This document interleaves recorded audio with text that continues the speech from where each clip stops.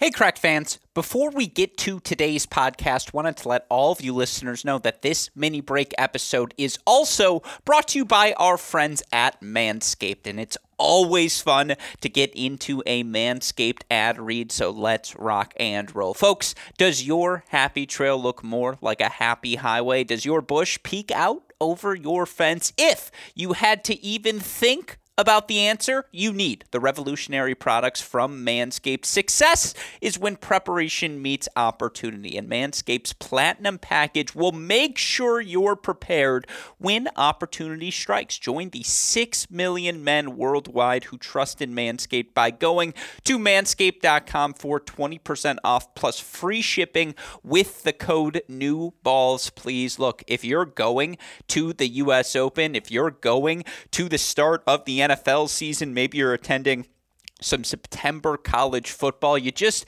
don't want to be a mess. You want to be tidy. You want to be well-groomed always. Our friends at Manscaped help you do just that. And look, they've got products you didn't even know you need until you use it, whether it's the Ultra Premium Body Wash, Ultra Premium 2-in-1 Shampoo and Conditioner, Premium Deodorant, Crop Preserver, Anti-Chafing Ball Deodorant. Trust me, it's a revelation.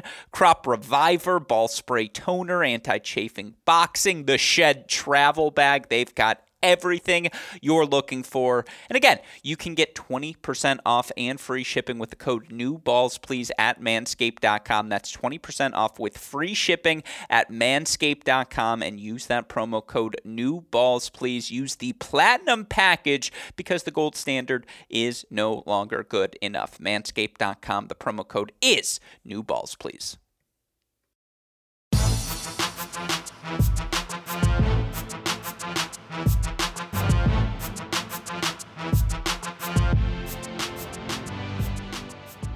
Welcome to the Mini Break, your daily podcast for the biggest storylines, results, and controversies from the tennis world. Today is Friday, September 9th, day 12 of the 2022 U.S. Open in the books. Not only do we know who will be competing for the right to be named the U.S. Open champion, it was a day that left all of us thinking, is there anything this fucking kid can't do? What an extraordinary night of tennis in New York. Obviously, headlined by the fact that Carlos Alcaraz will have the opportunity to play for his first slam title. Alcaraz seemingly doesn't get tired. That's what we're learning about the 19-year-old. A testament to never skipping leg day. Alcaraz, 15 sets in his last 3 matches, over 13 hours of tennis played. Nevertheless, Alcaraz able to advance with a thrilling 5-set victory over Francis Tiafoe, a win so immense, so entertaining.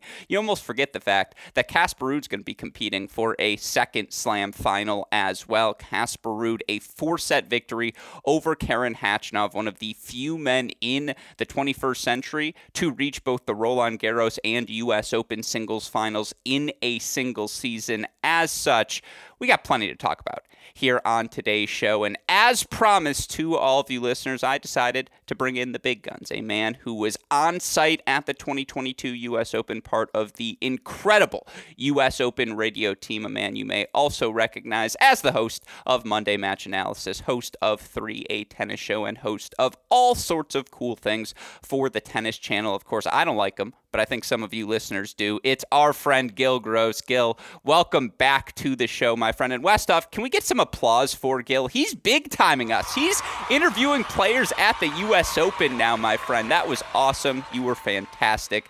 How are you doing? I'm great, Grusky. Thank you for those words. I don't like you either. Let's do this. Yeah, anything you wanted from a Kyrgios Casper Ruud semifinal, we'll give you here today. I promise. Exactly. But no, it was awesome to hear your voice, and obviously you, Mike Cation, the entire team. I could go on and on about all of you. But you guys do an excellent mostly job. Us. Yeah, no, mostly you. Let's be clear. There's no free mic plugging. He doesn't pay us enough for that. But no, I mean, it's really awesome to see how you guys paint the picture. And tennis is not the most radio-friendly sport. And, of course, we're off to an opening tangent. It really is good to see you, my friend. Great to have you back on the show. We usually try to do this at least once a slam, so I'm glad we got to sneak it in. But because you have to say backhand, cross court, responded to down the line, a redirect, all of these different things, and shot by shot happen so quickly, it's hard to keep track of all of it. I know you're more in the sideline role than an official play-by-play, but talk to me about that rhythm. Talk to me about what it's like to bring the sport to life, dare I say, with your words. Yeah, it's definitely, there's a pace to it, which is difficult to keep up with, especially when the rallies extend.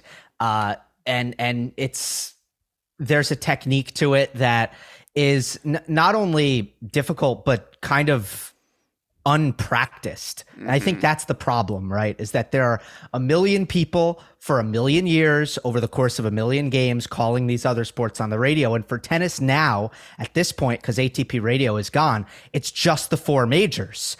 So if you are, calling tennis on the radio, you literally are, you can't get a lot of reps, which is kind of a funny part of it. But like, I just think it's so essential to any sport to have audio, like for visually impaired, for people who want to drive their car and still follow what's happening. And for some people who just like kind of the romantic kind of sound of sports on the radio, which I'm kind of one of those people. So I really think it's, when done well, is really pleasant. And I hope that we go the opposite direction as a sport and there's more audio in the future. I tell my dad all the time that when I'm doing broadcasts, I'm just doing an impression of him doing an impression of WWJ News Radio 950, Traffic and Weather Together on the 8s in the Call Sam studio. We go live to Michael Gruskin. Michael, how's the traffic out there? He used to always do it on our rides home from the airport. And so I am also a child of radio. I agree with you. I will also say, and you nailed this point beautifully, there is a beauty to the sounds of a tennis match and listening to them unencumbered, but also having someone capable of steering you through what you're listening to while in the car trying to follow along. Like, I will never forget the Sabalenka-Fernandez match. I was on the way to Tennessee last year for that semifinal and listening to it on the radio. Just the drama of it all was perfectly captured. I will also say, and here is a little free Mike Cation plug, we had a camera go out on court 6 at the National Indoors, which was a deciding court in one of the quarterfinal matches. And so Cation went into radio mode. And I think it's one of the few times I wasn't really mad at Westhoff, but after the match, my jaw was dropped because I was like, oh my God, like, what is this? I want to learn about how you do this and this speed and just how fast you have to go. And as soon as we're done, Westhoff goes, Cation, that was amazing. Like, you killed that. And after we were done, I look at Westhoff, I was like, you, man. I was like, I know that was awesome, but you don't have to butter him up. I was like, come on, man. Would it kill you to throw me one compliment like that? But, like, to listen to the speed, and you guys have all seen some of the Twitter clips with Mike's call, it does add to the excitement. I agree. I think there has to be an audio component. Yeah, it's like, if this sport is as big as we think it is, it should be available to listen to. Yeah. Like, that's all. Yeah. Well said indeed. All right, my last question on this, and then we can get into the actual tennis. You got the chance to interview some players. Your favorite player interview throughout your time in New York? I think it was Sinner, who I spoke with 3 times. And I was kind of astonished by his like commitment to actually putting thought into every answer, and how much time at certain points that he actually spent on the court after the match. There was one where he did Eurosport Italy, he did ESPN Deportes, and then he did me, and and he has to sign. Right. Yeah. There's a bunch of people waiting for him to sign autographs. So it felt like, okay, he won match point. It got to a point where, okay, it was 15 minutes ago. It felt like he should be starting to, try to rush off, to get into the locker room. And he just didn't. And he looks you in the eye. He makes a connection with you. And he was honest after every match, talking about how he felt. For example, after he beat Ivashka, he was upset. And like a lot of players will do this thing where they're trying to respect their opponent. And after they feel like they played poorly but still won, they won't say anything about it. But Yannick was like, it was a tough day in the office. Like it wasn't really working for me out there. And I just appreciated that. Okay, you actually care to be honest and to give me good answers here. And also there was something about just how he carried himself that seemed very positive. So more surprising, how tall he is in person or how well I move to my backhand? Get out of here. He's tall, but like he's lanky. That's the thing. I don't think that he surprised me with his height, but probably like the length of his limbs more so. 6'2" Medvedev. It's like you are a lanky guy. You're just not as overwhelmingly tall, so it's not as pronounced. Yeah, like he's like impossible to ace. Yeah, no, he's got limbs. Like it's. I'm exaggerating, but no. Every time he slides, I'm afraid he's Kevin Waring, and that kneecap's coming out of his body, and you're like a little bit afraid. But no, he's definitely the all-limb team, and we'll save it for post-U.S. Open. But when we do our 2022 autopsy, Alcaraz versus Sinner, the race, obviously a proxy for me versus you. We can get into that, I suppose. And much like Carlos Alcaraz, only one of us was on site in New York, so I suppose things are sticking to script right now in both matchups. But the reason I wanted to have you here today, of course, is to talk about Day 12 of the U.S. Open men's singles semifinals in the books. A shout out, of course, as always, to our friends at Tennis Point who understand the necessity of hosting a daily podcast. Remember, tennis-point.com. Use that promo code CR15 for all of your tennis equipment needs. But with that said, Gill, let's talk about the aforementioned Carlos Alcaraz, who just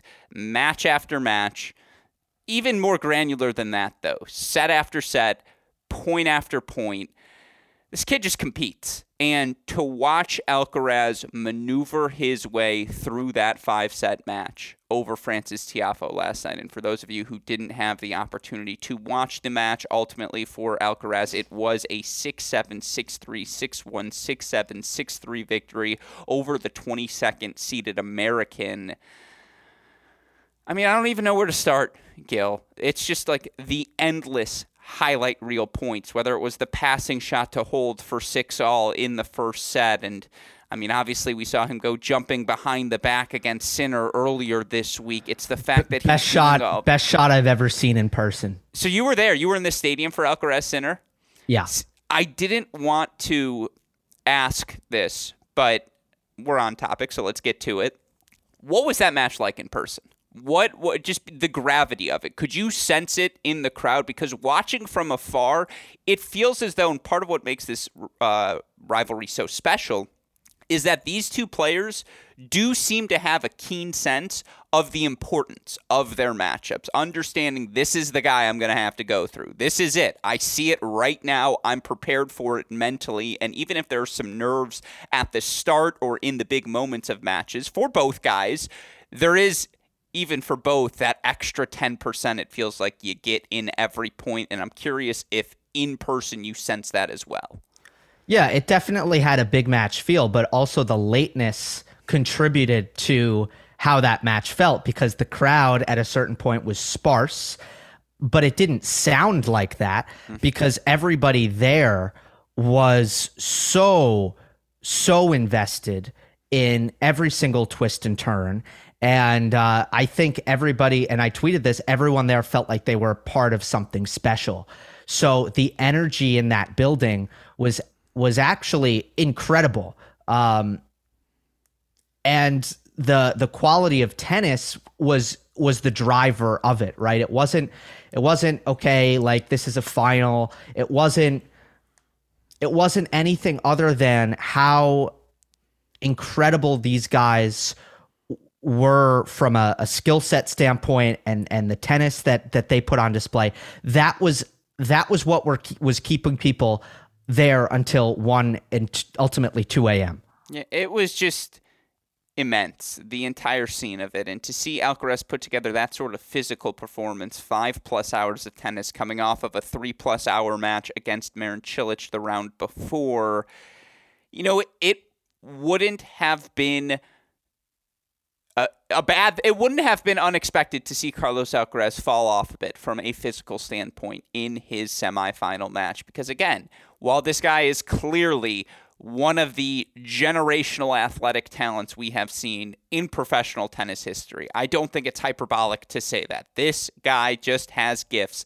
that no one else in the game's past, or very, very few, have had. He's still 19. You would think at some point maybe there is a clock that's about to expire and maybe he's used up his quota of superpowers for this event. And yet, was there any moment, let's just start there, when we turn the page towards the semifinal, was there any moment where you felt as if he played fatigued, as if he had any sort of dead leg? Because to me, the single most incredible thing coming off of this match is that he didn't. Is that we got 100% of Carlos Alcaraz in our 13 in 5 days, which, again, at 19 years old, your jaw is dropped. Yeah, you're 100% correct, because it would have been very normal for a player who's been through the matches that he went through to, basically put in a no-show in this semifinal, to not have their legs under them. I thought maybe like the first 15 minutes or so of the match, maybe the first 20 minutes, he looked a little bit stiff, but maybe that's just normal. Maybe that's just kind of the start of the match. He's always, going to take a second for the muscles to get warm. Even after Tiafoe won the first set, I wasn't attributing it at all to Alcaraz's legs or him looking tired. At the end of the day, I think what you said at the top is correct here. It seems like he can't get tired. It seems like his fitness is actually beyond that. Now we'll see, because he's got to, he has one more and he went 5 sets again. So the narrative, it doesn't end here, right? It continues. But, here's a guy who twice this year has had to play 2 best of 3 set matches in one day because of rainy schedules, right? And on both occasions, he's won both matches. Here's a guy who's now 8-1 in 5 set matches in his career. So I think Can I throw Alcaraz, in one more there? Here's a guy who 9 months into the season has not lost a match in straight sets, which, again, is just another testament to that competitive spirit and the fact that it doesn't matter how his legs feel. He's working his way into the match. Yeah, like, you can't dominate him. He's too good. Exactly. You have to beat him you have to get to pressure situations and play better than him under pressure, which is what, Sinner did at Wimbledon, and Sinner did to an extent in Umag, and what Cam Norrie did. You're not going to dominate him, and he's not going to get tired. You have to beat him in other areas because the fitness is incredible. Yeah. No, I mean, it's truly immense what he's able to do in the outer thirds of the court. And just the fact that it really does seem like there's not a single ball he can't track down. Even if you have an overhead, you better hit that overhead perfectly, because otherwise Carlos Alcaraz is going to get there. And when he gets that extra ball, you're just in trouble. And it destroyed Tiafoe in this match, because what he does, look, he's got some ground stroke power. Don't get me wrong. He can hit big. But Tiafoe's game is about staying inside the court, taking the ball early, coming forward, and finishing at net. And usually with drop volleys or with drop shots, like that's how he ends points. And he just couldn't get the ball to bounce twice in front of Alcaraz. He started volleying deep. He kept getting lobbed. He could not finish. And I don't think Tiafoe is used to that at all. His hands are so good. He's such a good volleyer. Rarely do I think he is confounded by a player's speed on the court. Usually that happens to players who stay back and they try to hit through someone from the back of the court and they can't. But Tiafoe is actually coming forward and doing all the right things and just losing these cat and mouse exchanges. He said after the match that he's never faced a player with better movement. And I just think that was not only is it amazing that Alcaraz was able to show up for the match, but also tactically, the fact that Tiafoe only won 53% of his net points and came forward 55 times, that was also a huge reason why technically and tactically he couldn't win the match. I couldn't agree more.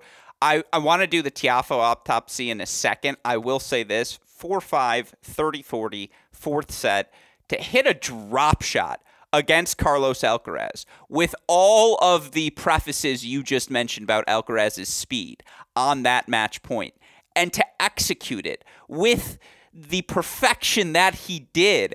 It was just one of those, are you kidding me? Like, it sucks that Jannik Sinner and Carlos Alcaraz played arguably a top 5 match of the 21st century, and that it's like, because that match was so impressive and so seemingly significant from a big picture perspective, like, this match was exceptional, and yet it's always probably going to be the second best match when you look back at this 2022 US Open, barring whatever happens in the final. And like, to your point, credit to Frances Tiafoe, because the flip side of everything you said is Carlos Alcaraz has probably never faced an athletic foe who can match him to the extent that Frances Tiafoe did.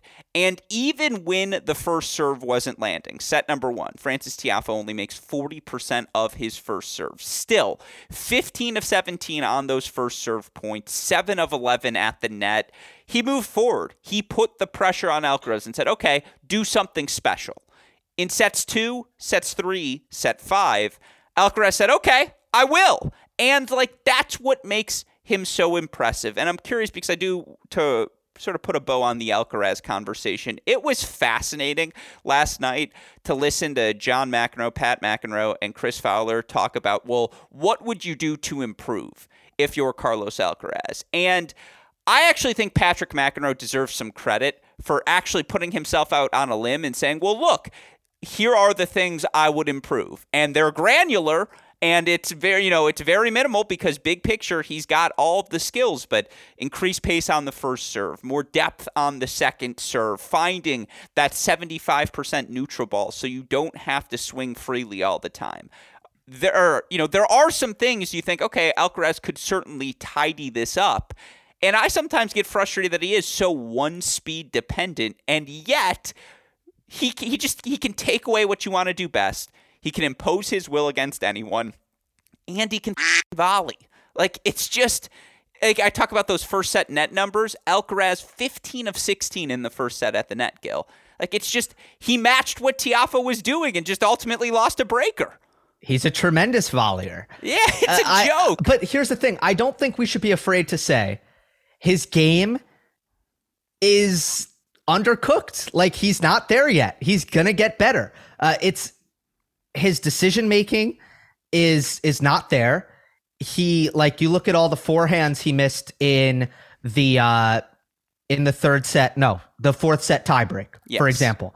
Some of those were bad decisions, bad shot selection. He hits so big, he doesn't need to go so close to the line. Or how about the breaker against Sinner, where he got bageled, where I thought in particular that was just like the slop of, I'm going big on the first forehand on all of them. And I think that's another instance where that happens. Yeah, he's going to relax and start to make better decisions. Yes. And he misses too many returns. That's been my biggest bugaboo with him since Roland Garros, is I just feel like he's missing a ton of returns. And like, to me, he's so athletic. He's so good in baseline rallies. You got to give yourself a chance to play. You look at the first set tiebreak, missed returns, 2 double faults. So they didn't get into, basically he didn't make Francis play. He didn't allow himself to play because he was winning the longer rallies. He was out dueling Francis, but you got to start the point. And Alcaraz wasn't able to do that. And again, these things surface under pressure. Yeah. So you look at this match, Tiafoe wins both tiebreaks. And you look at Carlos's breakpoint conversions, really, like, over the last 3 months, horrible, not good. But so, he might win the US Open and all of these things are still true. And that should just scare everybody because they're going to get better. And the serve, as you mentioned, is also going to get better. Well, even with those missed returns, Carlos Alcaraz now this season, a 30.2 break percentage, top 5 number amongst top 50 players on the ATP Tour. And when you're over that 30% number, that's when you're in the elite club. That's when you're talking, for the record, prime Djokovic, Nadal were typically between 32 and 34%, where it's worth noting Alcaraz was hanging out earlier this season, just has seen that dip a bit as we head towards the faster surface as the season carries on. And some of that is due to the fact that he hasn't been the best at converting breakpoint opportunities of late. Still, you look for Alcaraz now, 50-9, Gill. Age 19, 50 wins. Now, I don't have the exact number of teenagers who have done that, but to the top of my head, I'm sure Rafa did it. Maybe Djokovic did it. Maybe Murray did it at 19. I would imagine a 19-year-old Bjorn Borg was doing all sorts of things at that age. But, like, that's your list of men's players who have had 50 wins. And, you know, I say this far too frequently of late on these podcasts. Cracked Racquet's social life isn't kicking. So I have time to go look up the statistics. And when you've won 85% of your matches in a single season, as he has, no, it's not the 70, 80 wins of vintage Djokovic and vintage Federer, vintage Nadal years, but he's in the neighborhood. And when you look at that 80% plus club, now you're talking like prime Samprases and prime Agassi's and players who are definitively the best player in the game. And I'm not saying Carlos Alcaraz is definitively the best player in the game. I'm saying at age 19 that he's even in this conversation statistically. And again, 8-4 versus top 10 opponents. 16-6 versus the top 20 this season. That is a laughable number. And you look amongst top 50 players on the ATP Tour, those 16 victories, number one amongst all top 50 players this year. Great stat. It's a joke. Like this is why we joke about it. Is he the greatest of all time? No. Is he eliminated from the conversation?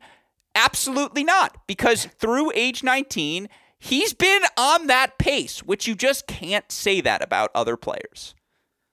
Yeah. I don't have much to add to that, but it's like... You don't want to wade into the who hasn't been eliminated from the greatest of all time conversation? You know that's a bit here. That's all you. You can trademark that one.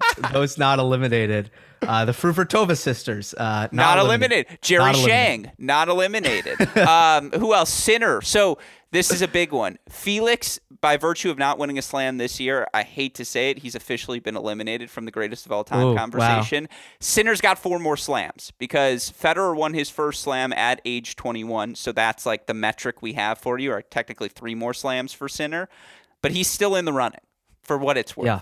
Well, here's been my take in this vein. After Djokovic won Wimbledon, I thought it was just crucial for him if he wants to win the slam race, because I'm quite certain at a certain point, if not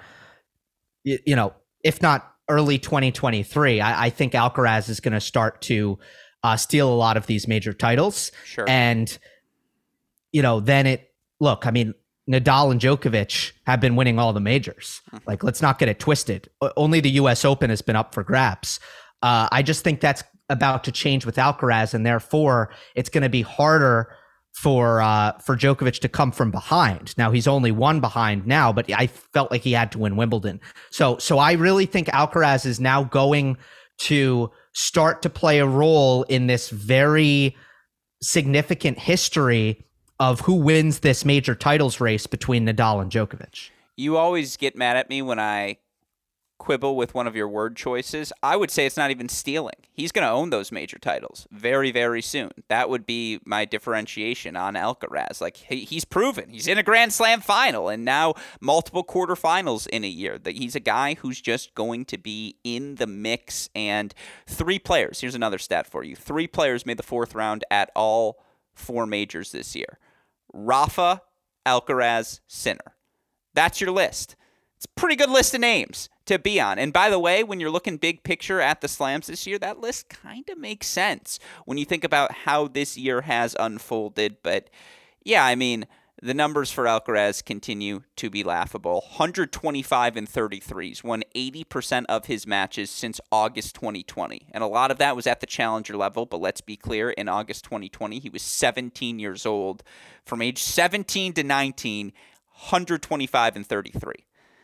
Speaks for itself, folks. During that stretch of time, his break percentage, 32.7%. He's not even 20 years old. He's sniffing around, career averages of Rafa and Djokovic. It's laughable. Yeah, I have an assignment for you. Okay. So Tennis Abstract doesn't put break points converted into a percentage. Do you want me to bother Jeff? I've been trying to see, well, no, I mean, yes, you could bother Jeff, but also one thing on my to-do list has been to see what his return points won percentage is versus his break points won percentage.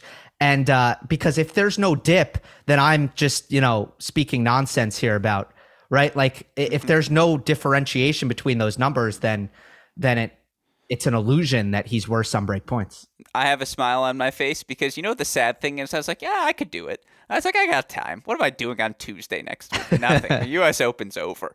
No, I mean, it's laughable. And the last thing I want to ask you about Alcaraz before we move on, tactically, was there anything that stood out to you in how he managed to advance in this match? What were the things that stood out? Yes, thank you for asking. Something did stand out. He moved back on second serve returns in the fifth set, starting at 2-all, and it paid immediate dividends. And I love this return. I think if you have a big, heavy forehand and you're a great athlete, this should be a return that you use sometimes. Certainly Casper Ruud uses it. You saw him in his semifinal playing up on the first serve, moving back on the second serve, because it's a commitment. Okay, I'm going to put my forehand in play on the return, which is bigger than my backhand, heavier than my backhand. And Alcaraz did that instead of trying to take these early backhands on the rise, which is a return that he misses too much. Mm-hmm. And frankly, his opponent, Tiafoe, is better at it than him. And it makes more sense for Tiafoe to use it because Tiafoe needs to play aggressive on the return. Alcaraz is winning from neutral, so don't take that risk right away. So he moves back at 2-all, and on the deuce side, first point of the game, he hits a big, heavy forehand cross-court forced error. At love 30, same thing. Let me cover all points. Beautiful lob at love 15. Now we go to love 30. Then he hits the same exact return, heavy forehand cross-court, forced error, love 40. Then Francis double faults. Mm-hmm. So he changes his return position, wins all 3 second serve points, maybe 4. I don't know about that love 15 point. And that was a huge adjustment for him. Yeah, he really was excellent at just responding to Tiafoe's aggression, absorbing what Tiafoe threw at him, absorbing all those on-the-rise backhands. And we talked about Tiafoe coming to the net 55 times in this match. Alcaraz, 32 of 42 in the match, 76% conversion rate at the net. I would be fascinated to know how many of those net points for Alcaraz came in response to something Tiafoe was doing at the net, meaning how many times did Alcaraz win the point at the net when it was actually Francis who started there early in the rally. 59 winners against 37 unforced errors. Again, hour 13 of tennis. He had the New York crowd not necessarily backing him, but shout out to this Gill Gross tweet. He didn't have them rooting against him either. Like, as fascinated and as in love as the crowd was with Francis Tiafoe, they like Carlos Alcaraz too. And I'm curious if you've been fielding the sort of texts I've been getting, where it's just like, if you're a sports fan right now, Carlos Alcaraz has your attention. Not a tennis fan. If you're a sports fan, Alcaraz has popped up on your radar. Yeah, and he's perfect for this modern world of sports where we like to condense our sports into 90-second clips. Mm-hmm. And what makes Alcaraz special is very apparent in these 90-second clips. The U.S. Open official account even tweeted like midway through the second set that they can't tweet out these points enough. Yeah. And it was true. There was like 4 points in the first set in 5 games that are like must tweet out points because they were just incredible. And you know they're going to get thousands and thousands of likes, and that's totally abnormal. And you know, Francis does deserve some credit for that as well. But you know, Carlos was winning most of these points. You know, I don't know. Yeah, I think it's and the joy on his face. That is another thing that people really do connect to. He wins these points, he smiles, and it's just like, wow, this guy's awesome. He's keenly aware of how special he is as an athlete, and yet it's not in a braggadocious way. It's just like, come on, guys, we're all enjoying this, right? I'm enjoying it. I imagine you are too. And the crowd's like, oh yes, we are. And it's just, you're right. It's just he makes the impossible happen, and he makes it happen repeatedly throughout the course of a match. Yeah, he looks like he's having fun. Yeah. And I want to make 2 points about the crowd. First of all, New York loves Francis. Loves him. I was at the Andrei Rublev match in the quarterfinal. Rublev was down 2-0. The crowd gave him nothing. It was I want Tiafoe to win 6-0, 6-0, 6-0. There was zero Andrei Rublev support in Arthur Ashe Stadium. How about in the Nadal match where by the end the crowd was like, wait, this guy's American. Like, oh my God, an American's about to beat Nadal. Let's get behind him. Forget this. Get Rafa back in the match. Like, and not to say there wasn't a healthy Rafa contingent still there, but this New York crowd discovered American men's tennis this week. Exactly. They were so loud for Francis in that match, and even in the Schwartzman match. So this was a Carlos Alcaraz phenomenon. You know, the fact that, look, and I think Tiafoe was thrown off guard a little bit. I actually think it bothered him. The fact that he went away for a little bit mentally in the second and the third set, I thought the crowd had something to do with that. I thought he was surprised because he thought it was going to be a home team, away team environment in his favor, and it wasn't. That is Carlos Alcaraz's popularity right now. And his connection with crowds, in my opinion. And by the way, Play for Peace exhibition before the tournament, Alcaraz was introduced and played doubles with Francis, Tommy Paul, and Fritz. And Carlitos got the biggest pop from the crowd. And I took note of that. You know, I was like, whoa, that was interesting. That was something. And that now we saw it kind of the same thing play out in the semifinal. Bigger primetime ticket crowd, Kyrgios or Alcaraz? Equal is an acceptable answer here. Yeah. It's probably about equal in New York. Yeah. You know, New York likes Kyrgios. Yeah, very much.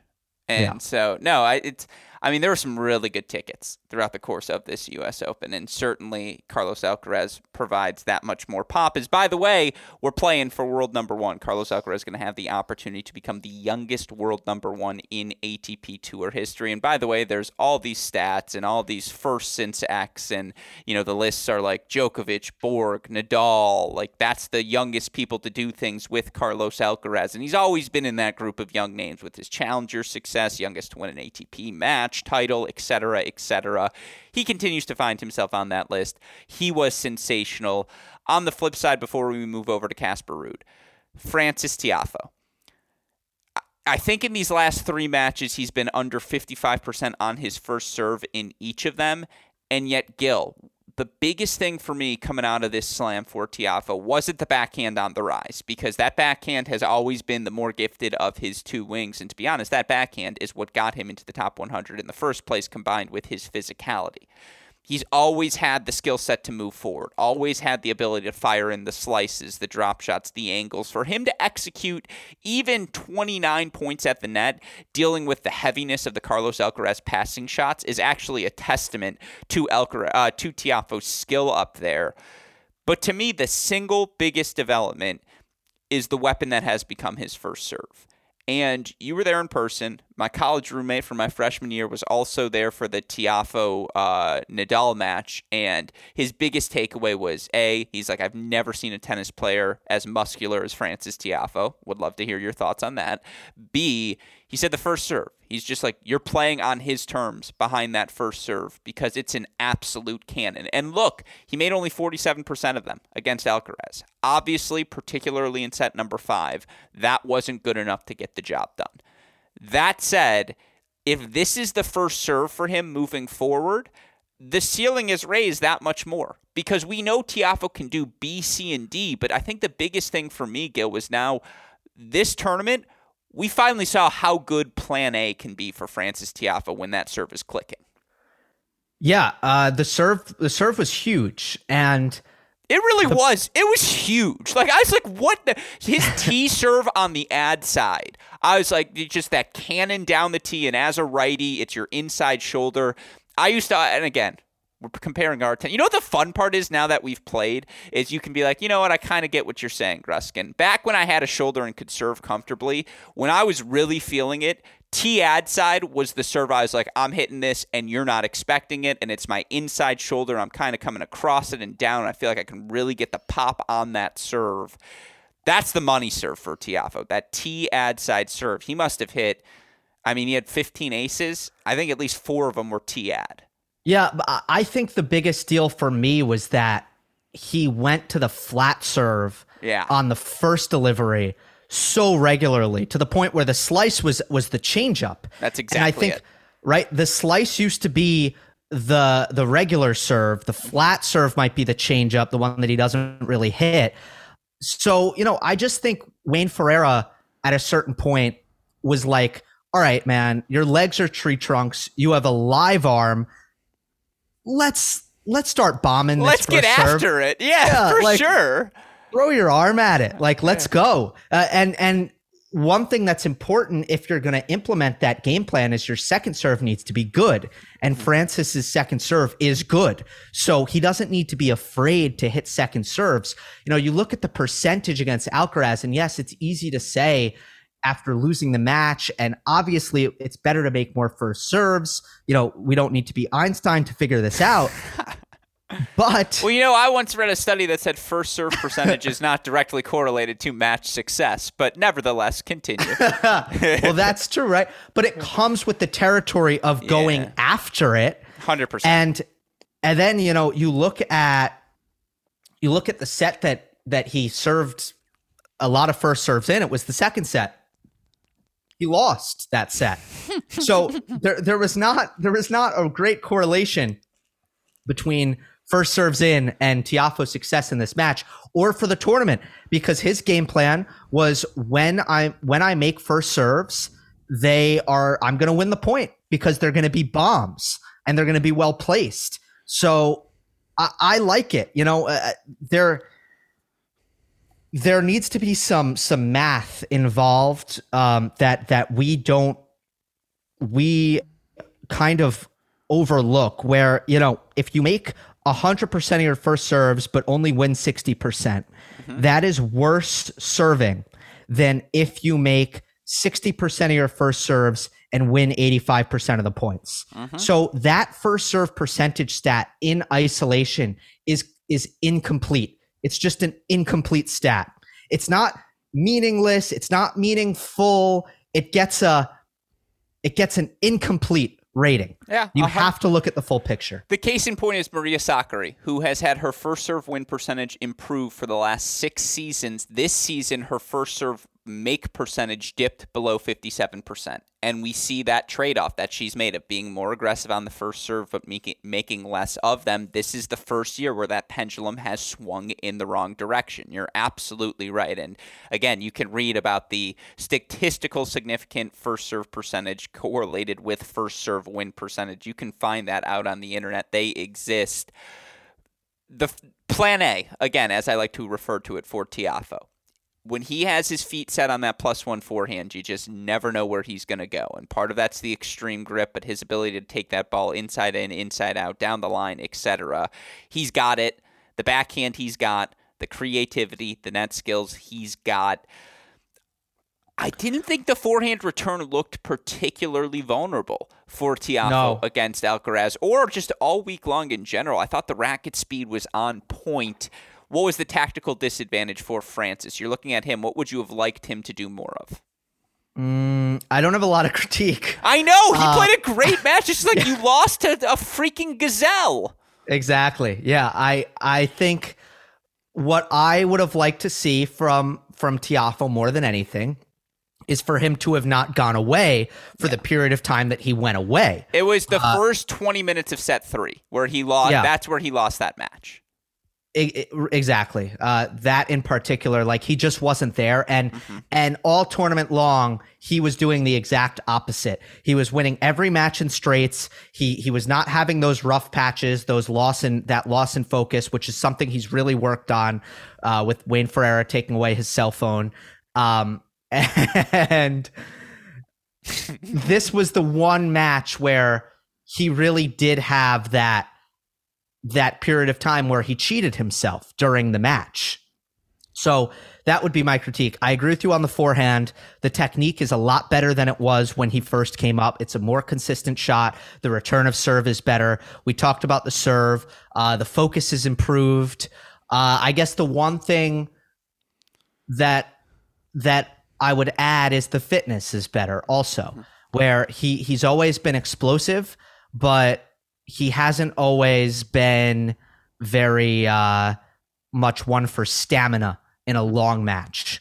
Yeah. And now I think he's definitely holding up better physically in best of 5 when the matches get long. Third straight, 4th round or better at the U.S. Open for Tiafoe. It's a second quarterfinal, first semifinal he accomplished with his run here in New York. And I mean, yeah, you look for Tiafoe, 26-19 overall. He's up to number 19 in the live rankings. Welcome to the top 20. And at 24 years old, that's kind of exactly where you want to be. Now, here is the actual surprise I have for you, as promised on Twitter to all of the listeners. Now, part of it is the goatee I'm rocking here, and you'll all listeners get to see that, as it was my penance, I suppose, or what I promised all of the listeners, because we started off our Ace of the Day segment 6-15, is that if we got back to even, I'd rock the goatee for the final day, and we are now up 0.09 units. Yes, that's right. That's a humble brag, my friend.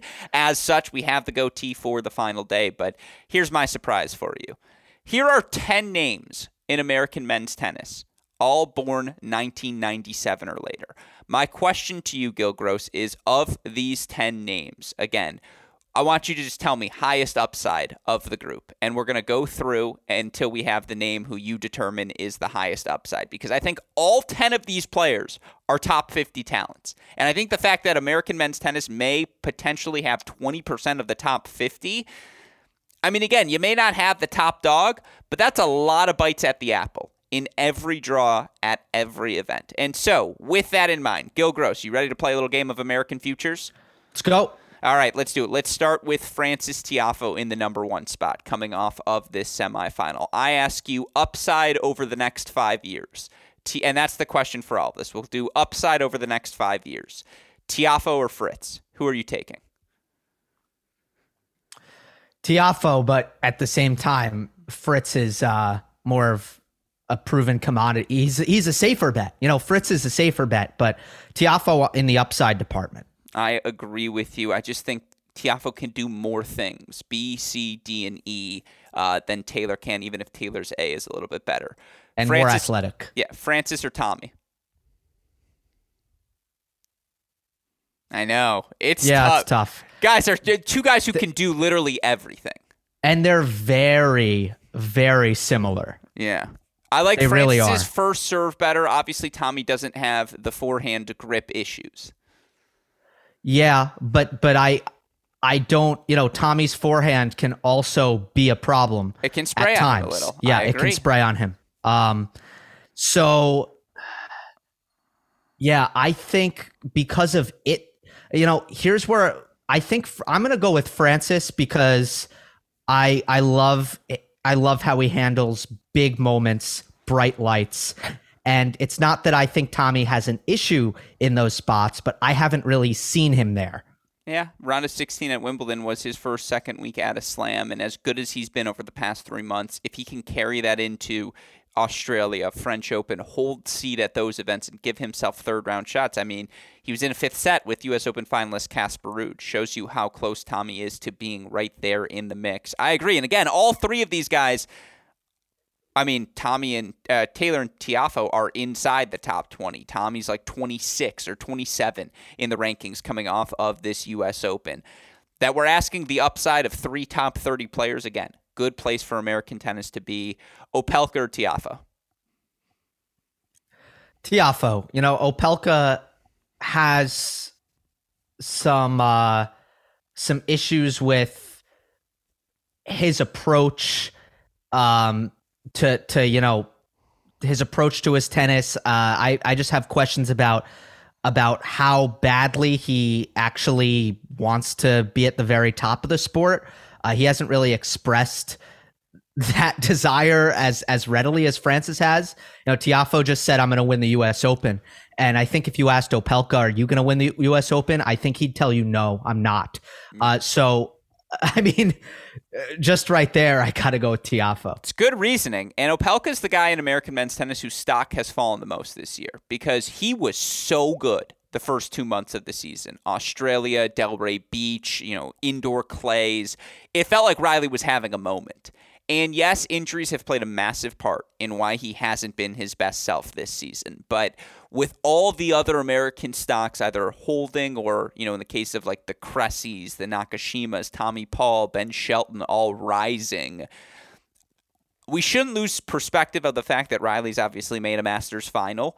But I agree with you. Like, how can you be higher on him than some of the other guys on this list, particularly given how well all of them have performed of late? So I agree with your reasoning. I also think, again, Riley's a little bit more one speed. I think Francis showed that speed on the serve this week and can do more things. Even if that one speed for Riley is elite. He is one of the 3 guys holding over 90% of the season. Nevertheless, we move on, and now we're going to slowly start to get a little younger. Max Cressy or Francis Tiafoe? Where are you?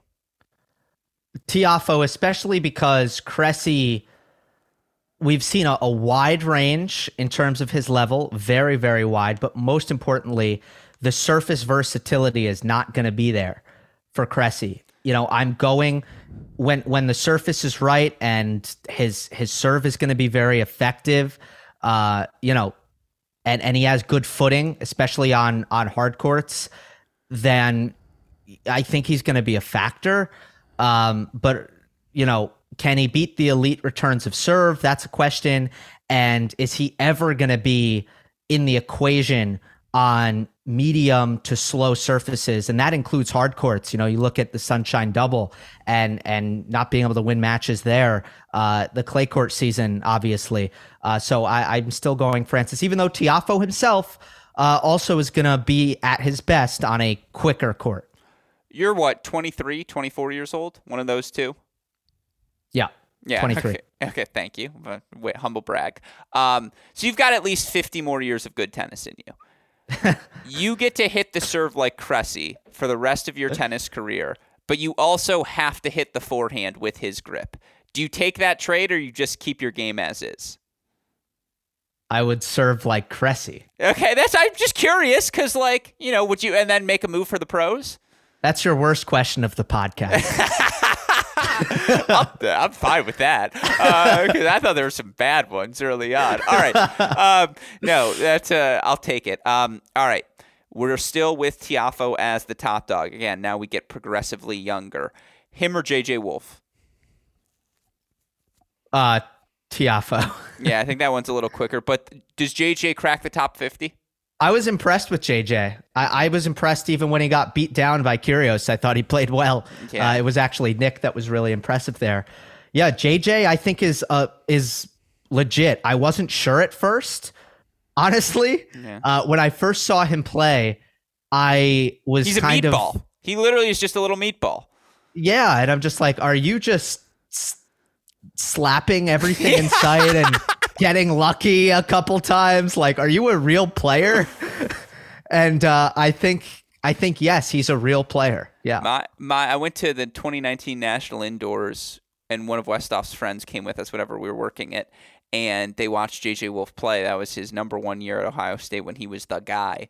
And my buddy looks at us and he goes, "How does his forehand go in?" He's like, "I just don't get it. Like, do you hear the sound? Like, it should hit the back fence." And it's just like, yeah, man, like, He's just gifted. But all right, I agree, Tiafoe. All right, now we get to the fun names I'm sure everyone was waiting for. I got 4 left for you. We can go through them quicker. Brooksby. Yeah, Brooksby, the limitations on his serve and the limitations on the baseline power, it's always going to be more uphill for him unless some of those basic things get better. So absolutely Tiafoe. Nakashima. That gets tough because Nakashima, there's very few holes to poke at this point. And the serve has gotten better and better. Yeah. I mean, he is extremely well-rounded. Yeah. And he's like got that Sinner mindset from where these past 2 years, both guys were like, look, we're not good volleyers, but we just have to become volleyers because it's part of the efficiency that we need in our game. And like, as Yannick Sinner is the major league version of this, but Brandon Nakashima is the AAA of he has gotten a lot better moving forward and is just far more comfortable at the net. I think his volleys are good. I think they have been ever since kind of working with Pat Cash, who could volley himself. And the forehand I used to really dislike, and even that shot is looking a lot better to me. So there are no holes. The question becomes, are there big enough weapons? Is he a good enough athlete? And if the question is upside, that becomes a lot harder. Where are you leaning on this? I have my list of 10 names. This is a big thing that came up in our club tennis group chat, which is where I test run all of my ideas. And I have Nakashima. So I've yet to ask you a guy I have above Tiafoe. I have Fritz 4, and that's why I haven't vehemently disagreed with you. Tommy Paul 5, Tiafoe 3. Now, these next two guys, upside-wise, you're going to laugh at one of them, obviously. I have Nakashima 6. Like, I agree with you. Like anything we said about Tommy, we can say about Brandon. Like, is Brandon quite as explosive of an athlete? No, but he's a little bit more solid on that forehand wing, and you just feel like from a standard deviation standpoint, the floor for Brandon is a little higher. You know what you're going to get from him, match in, match out. And so I have him 6 on this list. And again, I have all of these guys as top 50 players, which speaks to their immense potential. These next two are the interesting one. And he's the hottest thing since sliced bread, Ben Shelton, who's number 2 on my list. Here's my reason. Can I make the case for you? I see where you're coming from. Yeah, go ahead. So it's talking to players who have faced Ben. And I've shared this anecdote before, but I was speaking to one of his SEC foes during the course of the college tennis season, and I was just like, what makes Ben such a difficult player to play? And I apologize for the plethora of swear words I've used in this podcast, but he goes, Alex, when Ben makes the slice serve out wide, you're just f***ed. And he's like, there's no other way to say it. He's like, that's just it. He's like, I don't know how else to describe it. Like, if he makes that slice, you lose the point because now he's got a +1 forehand from his inside hip, and he hits his inside out so well, but he's just as comfortable roping that ball inside in, and you're just like, I don't know what to do. Similarly, he'll serve and volley. Extraordinary athlete. I was having this discussion with my little brother yesterday as well. 6'4" and fluid is just what you want out of your modern ATP player. That's Ben Shelton. Another thing every coach loves to hear. Tall, lefty. That's Ben Shelton. It's still very young. But guess what? He's also still just 19 years old. Like, that's the underserved fact, is that he is still having all of this success as a teenager. And is he Carlos Alcaraz? No. Did he beat Casper Ruud at Cincinnati? Yes. Like, I just, because I don't see the glaring weakness for Ben moving forward. And I just think he's capable. Again, I see the well-rounded skill set. He's comfortable doing a lot of different things. Do I need to see it on clay courts? Of course. His slider on grass courts, good fucking luck. Okay, so question. Okay. What is his strength on return games? You know, obviously the strength of his game is the serve, and I did see a lot of his match against Nuno Borges in person at the U.S. Open, and I'm impressed with his athleticism for his size. How does he break serve if you're to pinpoint one area? It's twofold. A, you give him a look on a free swing on the forehand, he's going to take a big cut at it. And yeah, he can miss it, but when that forehand lands, now he's on his front foot. And you talked about the adjustment Alcaraz made playing 6 feet behind the baseline.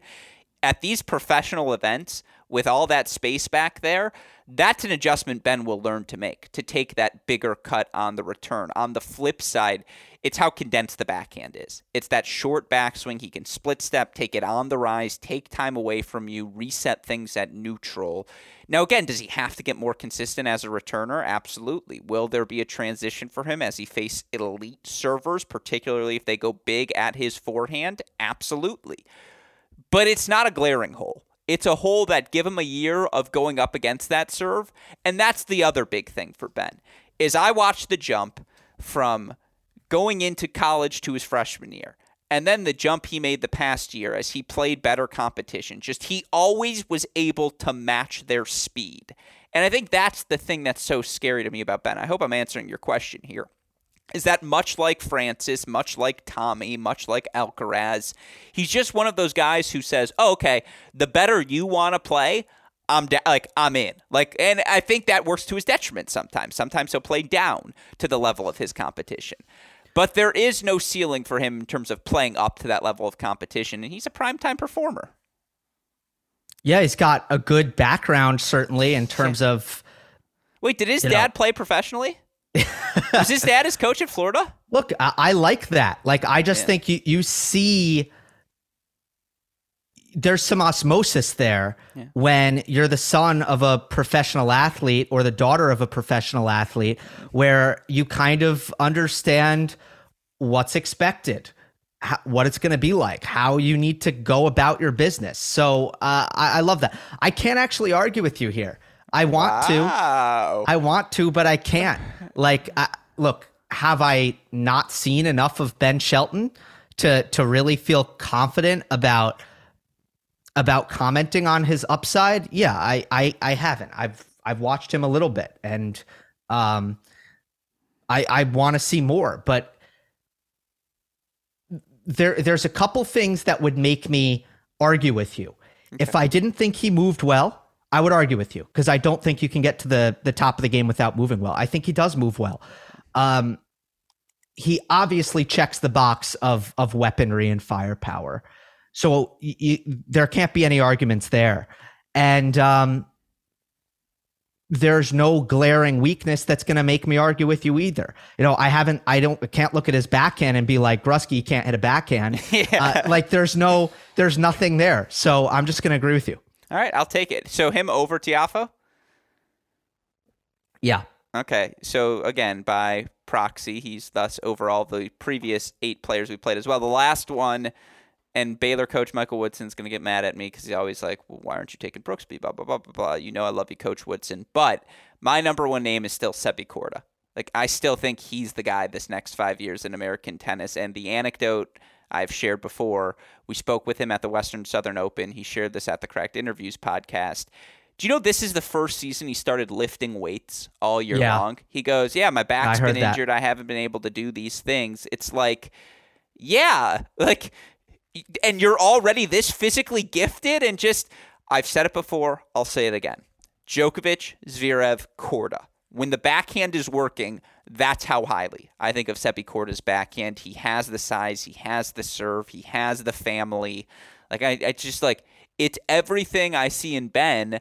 I like the totality of Sebi's game. It's just Sebi's just a little bit cleaner in terms of a technique perspective.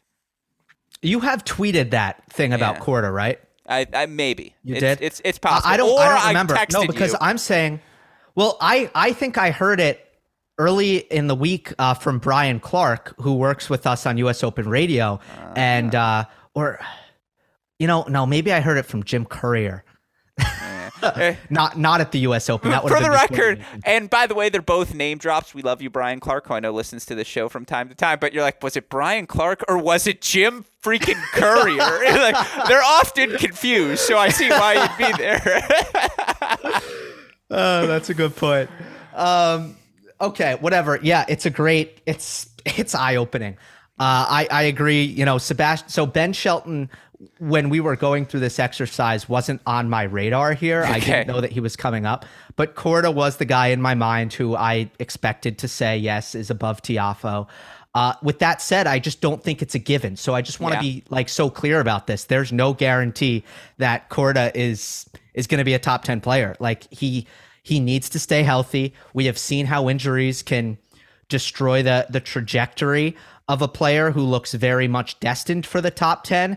Extreme sad example, Hyun Chung. Another example, less extreme, Borna Choric, who got to number 12 and is now back in the top 20. Who was done being a pro by the time you were born. Yeah, so like this is a real concern. But and I also think I don't, it's weird because his forehand, it looks good to me. Like the technique looks pretty good. He's a talented ball striker. I don't know why he misses so many forehands, especially long, which is something that I think has plagued him in a lot of his losses this season. But you look at the effortlessness of the movement, the size of his backhand, the size of his forehand, the serve technique is good. It just needs to get bigger, and I think he just is going to get stronger, and it's going to happen. There's he's really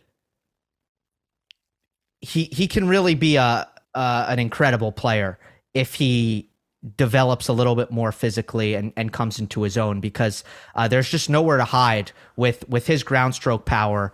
He can take the racket out of your hands. Yeah, no doubt about that. And Korda versus Paul was a sneaky fun week 1 match that we will fade into the background given everything that's happened in week 2. But with that said, and we're not going to spend nearly as long on Khachanov Ruud because I think that match was pretty straightforward from a tactical perspective. And, I got to give myself some sort of ammo to talk about in the Monday post-match show. But Casper Ruud continues to do it. Obviously, another Grand Slam final for the 23-year-old Ruud, French Open, U.S. Open finalist now as well. He earns a 7-6, 6-2, 5-7, 6-2 win over Khachanov. I mean, look, the big numbers in this match. Casper Ruud makes 64% of his first serves, 57 of 69, won 83% of his first serve points, 53 winners against 34 unforced errors, 20 of 23 at the net. The word that comes to mind is efficiency. And that efficiency has been something that has been a persistent quality in the success Ruud has had over the past 2.5 years. Not only is he 44-15 here this season, 112-40, so winning over 2/3, 3/4 of his matches over the past 2.5 years, which is quite a run. When you look at it big picture, of course, you look for Casper Ruud, it was how quickly he identified what he had to do tactically, which is A, get Khachanov hitting that forehand on the run, B, opening up the court by attacking that Khachanov forehand, not just sort of monotonously attacking that backhand corner, because Khachanov's a lot better on that backhand wing than the public perception seems to be. I mean, Ruud just had Khachanov on the string, and he played one bad service game, 5-6, third set, and other than that, this was Casper's match from the start. I thought he did the majority of dictating, and I thought if you're asking both players, did this match go according to script? Obviously, for Casper, I think it's an unequivocal yes. I think if you're Khachanov, you're like, well, I think this third and fourth sets went to script, but outside of that, I thought this match was, or maybe the second and third sets, but outside this match was pretty much on Ruud's terms. Yeah, First and third, excuse me. the Ruud forehand kind of took over now. Yeah. Khachanov doesn't have the foot speed to really defend against Ruud's forehand, especially when he's hitting it from the backhand side of the court, which was it just felt like as soon as Ruud hit a forehand from the ad side, the point was over. It was just done. Now, but I think the big revelation here was not that Ruud's forehand was, enormous and what, because, you could have guessed that. I think Khachanov expected that in the backhand exchanges, he was going to be dominant and find a lot of joy. And Ruud's backhand is just, it can't really be taken advantage of anymore.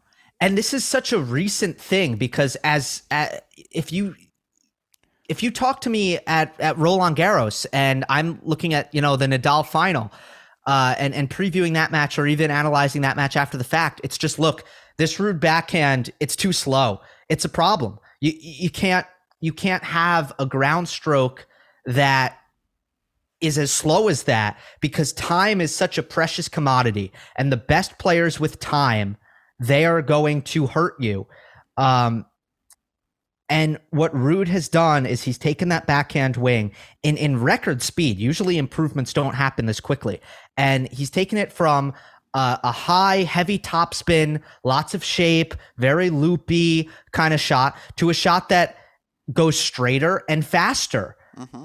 And that's a big deal, because now he can hold his own in his backhand wing. And I think that's been the big key for him. Well, the case in point is the backhand pass he hits to clinch the breaker in set number 1. Just a down-the-line rope that he hits. And, I talk about the efficiency, not to make Casper Ruud sound boring. Not only did he have that backhand rope, but the forehand down-the-line winner after Khachanov had him stretched outside the alley to secure the break for 3-1 in the 4th set. You're absolutely right. Big picture, it's the fact that Casper Ruud does continue to improve on every little aspect of his game. And again, the 53 winners against 34 unforced errors, he wasn't doing a lot wrong in this matchup against Khachanov. And certainly Karen had some success with his own serve +1 combination, and he made 68% of his first serves. He won 68% of those first serve points. 43 winners against 41 unforced errors. He went unbroken in set number 3 against a guy who last year was a top 10 returner on the ATP Tour. Again, if I were to ask you tactically, what was the advantage for Casper Ruud in this match? What do you think he did most frequently to break down the game of Khachanov? Would it be the serve? I know I saw you tweeting about the fact that Casper Ruud has become just a top 10 server in the men's game. And by the way, the numbers suggest as much. What was it about Ruud that separated him in this match? I think it was taking away the supposed advantages of Khachanov. Sure. Which is backhand and serve. I thought it was spreading the court, for what it's worth. Just his ability to, the other thing would be, don't let him hit with stable feet. It was just like, it felt like unless Khachanov landed a first serve, he was not hitting a forehand with his feet planted. Okay, yes, I agree. But in terms of I'm just saying, if you were to make an argument before the match, where is Khachanov better than Ruud? What would you have said? Honestly, I would have said the backhand. Yeah, and maybe that's it. Yeah, you talked about earlier. Right. So the serve was kind of a question mark for me. I'm like, okay, Ruud's serve is really good, but I still think the 6'6" guy can outserve Casper Ruud. Now, you talk about the first forehand, and there's a difference between those two big time. Mm-hmm. And that's why there's serve, but are we isolating that shot, or are we actually looking at the total package? Yeah. But even if you just look at the serve, you look at miles per hour, and there's a 1 mile per hour difference there. Mm-hmm. There's a 6-inch height difference, and there's a 1 mile per hour difference in serve speed. And I don't think Khachanov hits his spots better than Ruud. Yeah. So there is a legitimate question about who has a better first serve. And I just feel like there were no advantages for Khachanov here. I thought he hit his +1 forehand when his feet were set as well as Casper did in this match. I mean, we saw that in set number 3 when Khachanov had the opportunity to hit the big serve, move forward. He was absolutely putting pressure on Casper.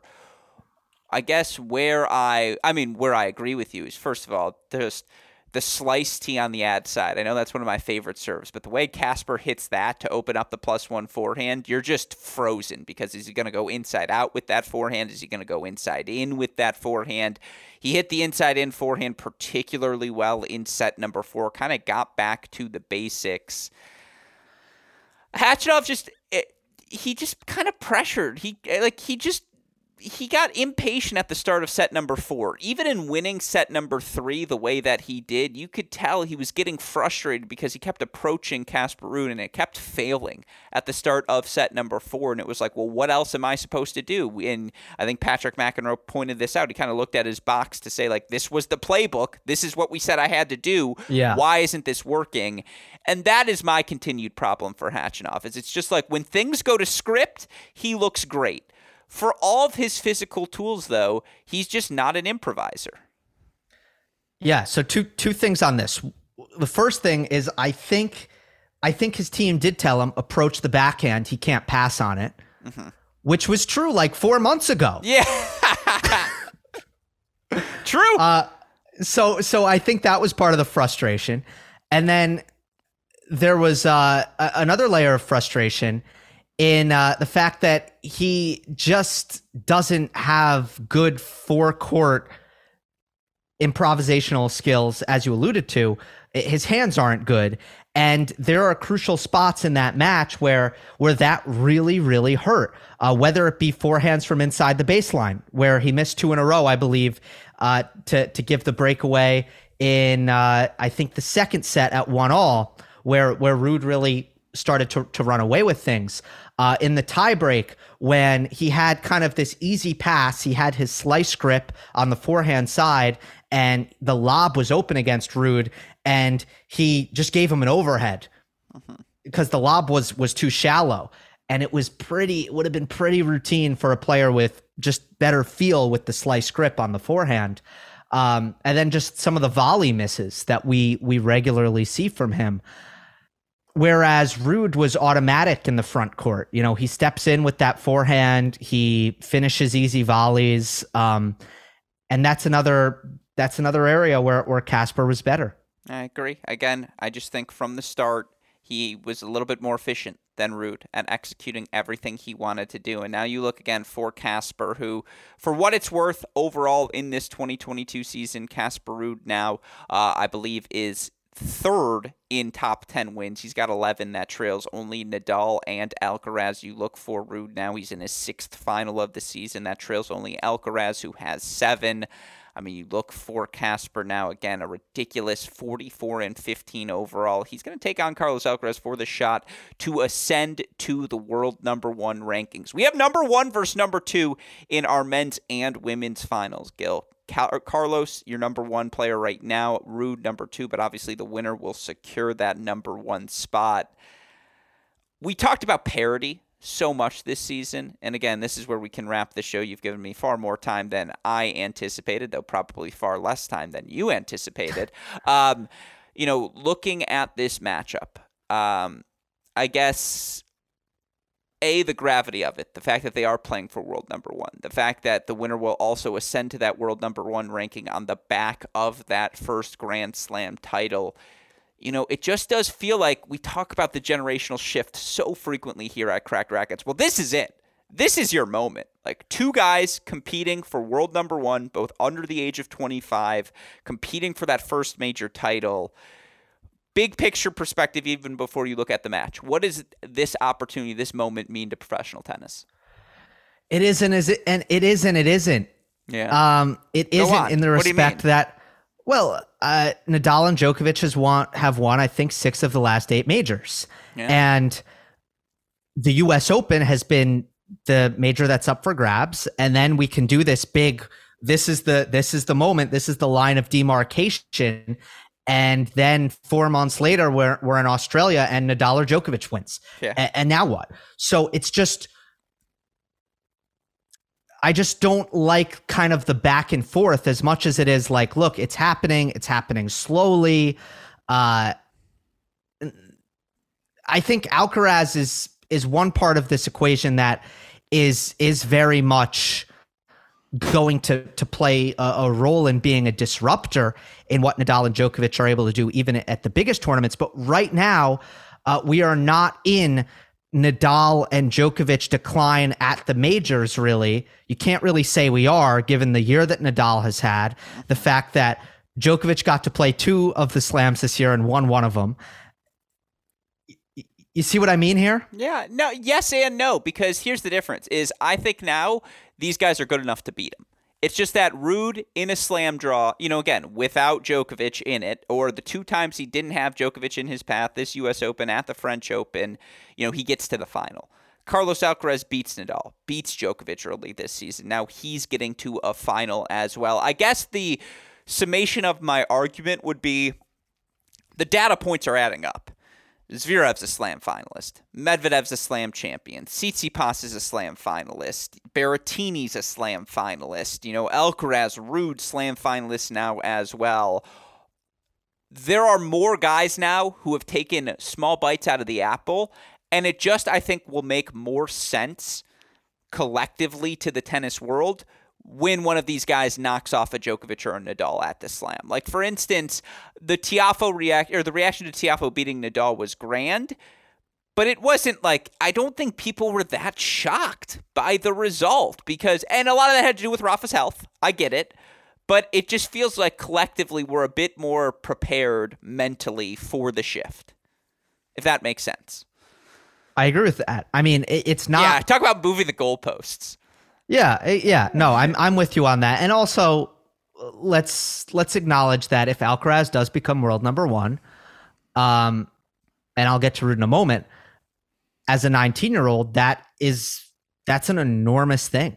Like, I know that, like, you don't really get anything special in theory for doing it at a young age, but, like, does it put into context how special he is for a 19-year-old right now and how incredible this 2022 season has been? I mean, I predicted, I forget if it was 7th or 6th, but at the start of 2022, I predicted Alcaraz to finish the year either, I think, 6th in the world. Okay. And that at the time was bold. I was actually sticking my neck out and making an ambitious projection for Alcaraz's 2022 season, and he's blown it out of the water. So it would be a real cherry on top for him to reach number 1. I also think that year-end number 1 is far more important than becoming number 1 at any particular point in the season. So I will throw that out there as well.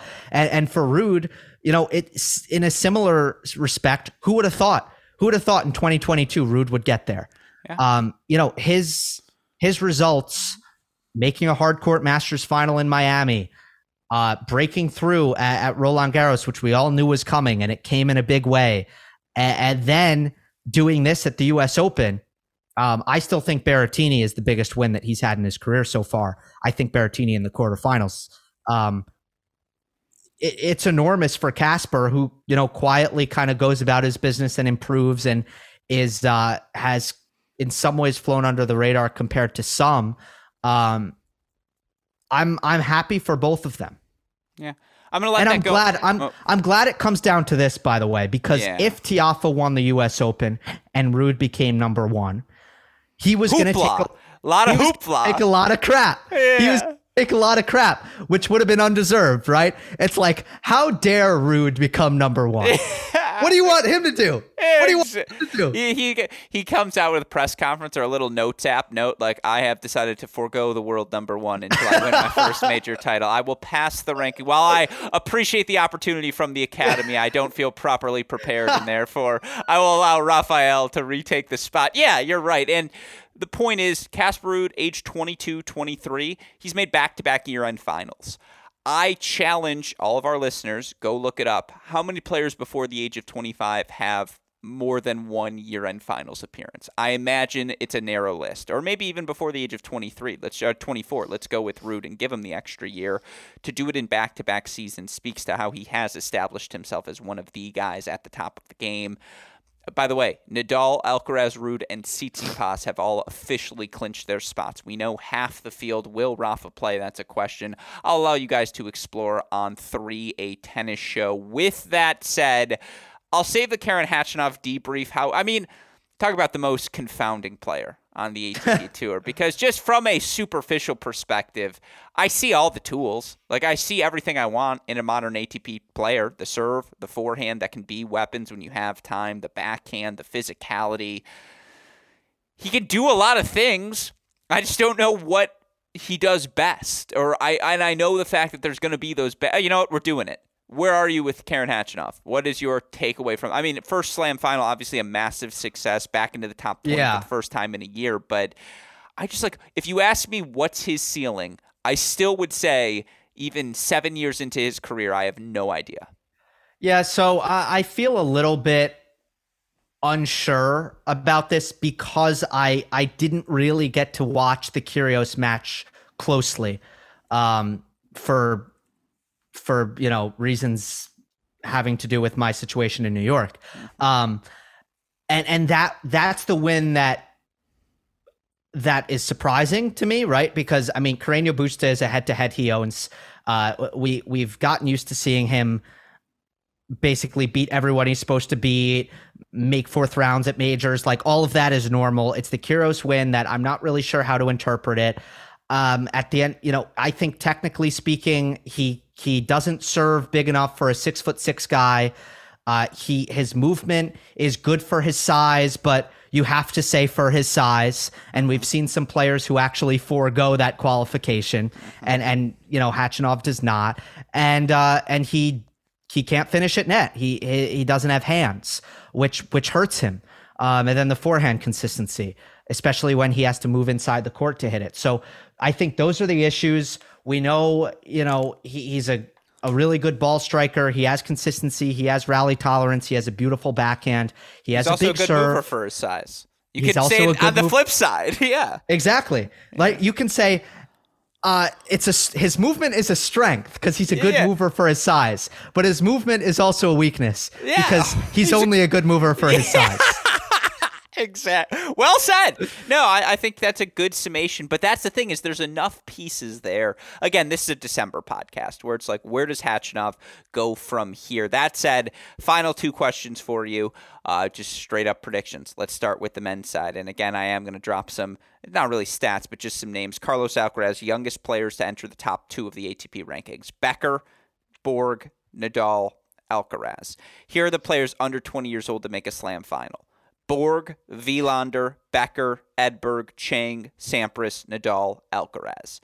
Not the worst lists to find oneself on. That said, you look for Casper Ruud, 4th Scandinavian man, I believe, to make the U.S. Open final, because that's exactly the sort of stat all of us were looking for. Of course, you look for Casper Ruud as well, again, on a short list of players who have reached the U.S. Open and Roland Garros in finals in the same season. A lot of good names on that list: Lendl, Federer, Nadal, Djokovic, Borg, Wilander, Agassi, Laver, etc. That said, which way you leaning, Gill Gross? Who's taking home the 2022 U.S. Open title and emerging as the new world number 1? Can't go against Carlos Alcaraz right now. I've actually felt all year that he was going to win the U.S. Open. Mm-hmm. Like, that was kind of my inkling all year. This is the Open major. He's got some time to get used to things and mature a little bit. It's going to be his time. Novak can't play. It's going to be his time. Then I saw him in Canada, I saw him in Cincinnati, and I went back on it. I was just like, you know what? Never mind. Yeah. I don't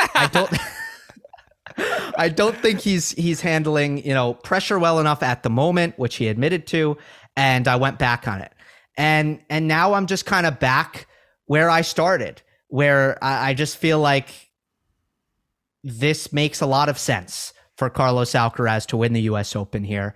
And there's becoming, there's starting to be very few holes that you can poke with Casper Ruud, with the improvement of his backhand, the size of his serve and forehand obviously are the strengths, how much quicker he is around the court. But I do think Alcaraz in almost every area has a little bit extra. Mm-hmm. I think that's really well said. I also think the inside-out forehand and kick serve of Carlos Alcaraz are still the sort of weapons that are capable of exposing what little weakness remains on that Casper Ruud backhand wing. And so I'm leaning that way as well, but I'll save it for our final Ace of the Day segment. With that in mind, match may have already started. I won't, because super producer Daniel Westhoff's a beast, and it starts at 4 p.m. Eastern time, so he's got 48 minutes to do the editing. Iga versus Owens. Who you got? I have Jabeur. I just think she's playing better. Wow, now we're talking. Yeah, I think she's playing better than Iga at the moment. What's impressed me about Jabeur here are the meat and potatoes ground game. It hasn't been so much the backhand slice and the variety of the drop shots, the change ups, the net play. I really think that this is the most confident I've seen Jabeur hit her drive forehand, her drive backhand, not shying away, not being afraid of the long rallies or bailing out of the long rallies. And for that reason, I just think she's at a super high level right now. She's her first serve has been really, really good, and I think she'll make Iga defend. She'll put her on her heels and she'll control the match. Yeah, I think that's a very good argument to make. Here's my point is that I think Ons is playing better than Iga, but not well enough that Iga is not going to be able to problem solve her way out of it as she has throughout the course of her matches. And I think the difference between the pace of Swiatek and the pace of the Kudermetovas and the Rogers and some of the players Jabeur has already played, Garcia, it's more topspin based. And I just think it's harder for Jabeur to do the things she likes to do on the court against such a heavy ball.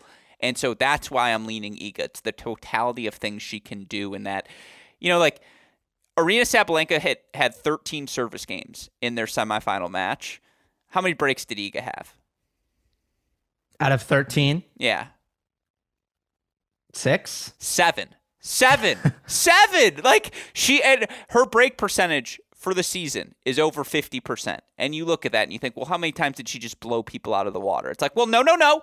Even against Aryna Sabalenka, like the breaking serve, not the holding serve, the breaking serve is what separated her in that match. And it's just like, does Ons hit the serve big enough to disrupt the generational talent that is Iga Swiatek as a returner? I just think the answer is no. And so that's why I'm leaning Iga, but I like that we disagree. Yeah, look, really good point about the topspin. I do think Iga's gotten away from that just a little bit on these quick hard courts, taking the ball early and kind of flattening it out. And I actually think I kind of wish she gave herself some more time, moved back and hit the heavier ball. And it's going to be fascinating to see, like, how well does Iga attack Jabeur's second serve? Because we saw against Garcia, who's a great aggressive returner, she couldn't really get a hold of Jabeur's kind of low slice second serve. It's going to be interesting. Yeah, it's going to be a fun one, folks. A fun championship weekend to conclude the 2022 Grand Slam season. With that said, my friend, I'm sure you're busy. You got things coming up. Obviously, U.S. Open Radio in the books. I saw Monday Match Analysis is back rocking and rolling. The Gill Gross YouTube channel is back up. What can we expect from you, not only during championship weekend, but over the next couple weeks? Yeah, keep it posted on YouTube. Gill Gross and 3, a tennis show back in action after the U.S. Open. And then wake up early mornings, week after a major, for some tennis channels as well. Are you guys? I know you'll be watching. Well, are you going to do an episode on just Rafa's foot?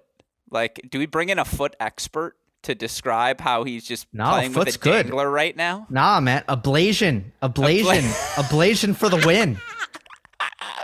Good. Ablation for the win. That's the title of this show. Lock it in. Right there. That's perfect. But no, looking forward to it as always. And I know I let you know I'll be back out in California late September, early October. You know, I joke about this. I think once you're done with college as a human, you just don't make a ton of new friends because, like, you're in the work world. And, yeah, you'll have work friends, but, like, you know, are you really going to be going out and socializing like crazy and finding a new member to add to your core crew? I don't think the answer to that question is always yes. I do think it's worth noting that on my birthday this year, I will be in Los Angeles with arguably one of the 3 friends I've made since college, and that would be you, my friend. So I think we're going out. Like, get ready. Yeah. We're gonna hit the town. Watch out, Culver City. There is an Alex Gruskin Gill Gross combination on the loose. Let's go. Yeah, exactly. Oh man, that Westfield Mall or whatever it's called has never seen anything like this. No. Yeah, no. We'll hit the real town. You'll have to show me the spots. Yeah. But with that said, Gill Gross, as always, it is a pleasure. I appreciate. Any final thoughts, by the way, before I wrap this show? No, Texas might be back though. Are they winning? Yeah, you got to turn it on as soon as we're done here. I know it was 17-16 when I last looked. They didn't score, did they? Nope, it still is, but they have the ball. I would say Alabama football is one of my hidden passions in life. I'm attracted to excellence. I always have been. I don't know why I hang out with you, but I always have been. And Alabama football epitomizes excellence. I hate excellence. Yeah, says a man who hosts 3 a tennis show. But with that said, as always, a shout out as always to our super producer Daniel Westoff for the amazing job he does day in, day out. Shout out as well to our friends at Tennis Point, tennis-point.com. The promo code is CR15. With that said, for the fantastic Gill Gross, who, by the way, this is a mini break, our super producer Daniel Westoff, our friends at Tennis Point, from all of us here at both Cracked Rackets and the Tennis Channel Podcast Network, I'm your host, Alex Gruskin. Gill, what do we tell our listeners? That's the break. And I will see you tomorrow. Thank you as always, my friend.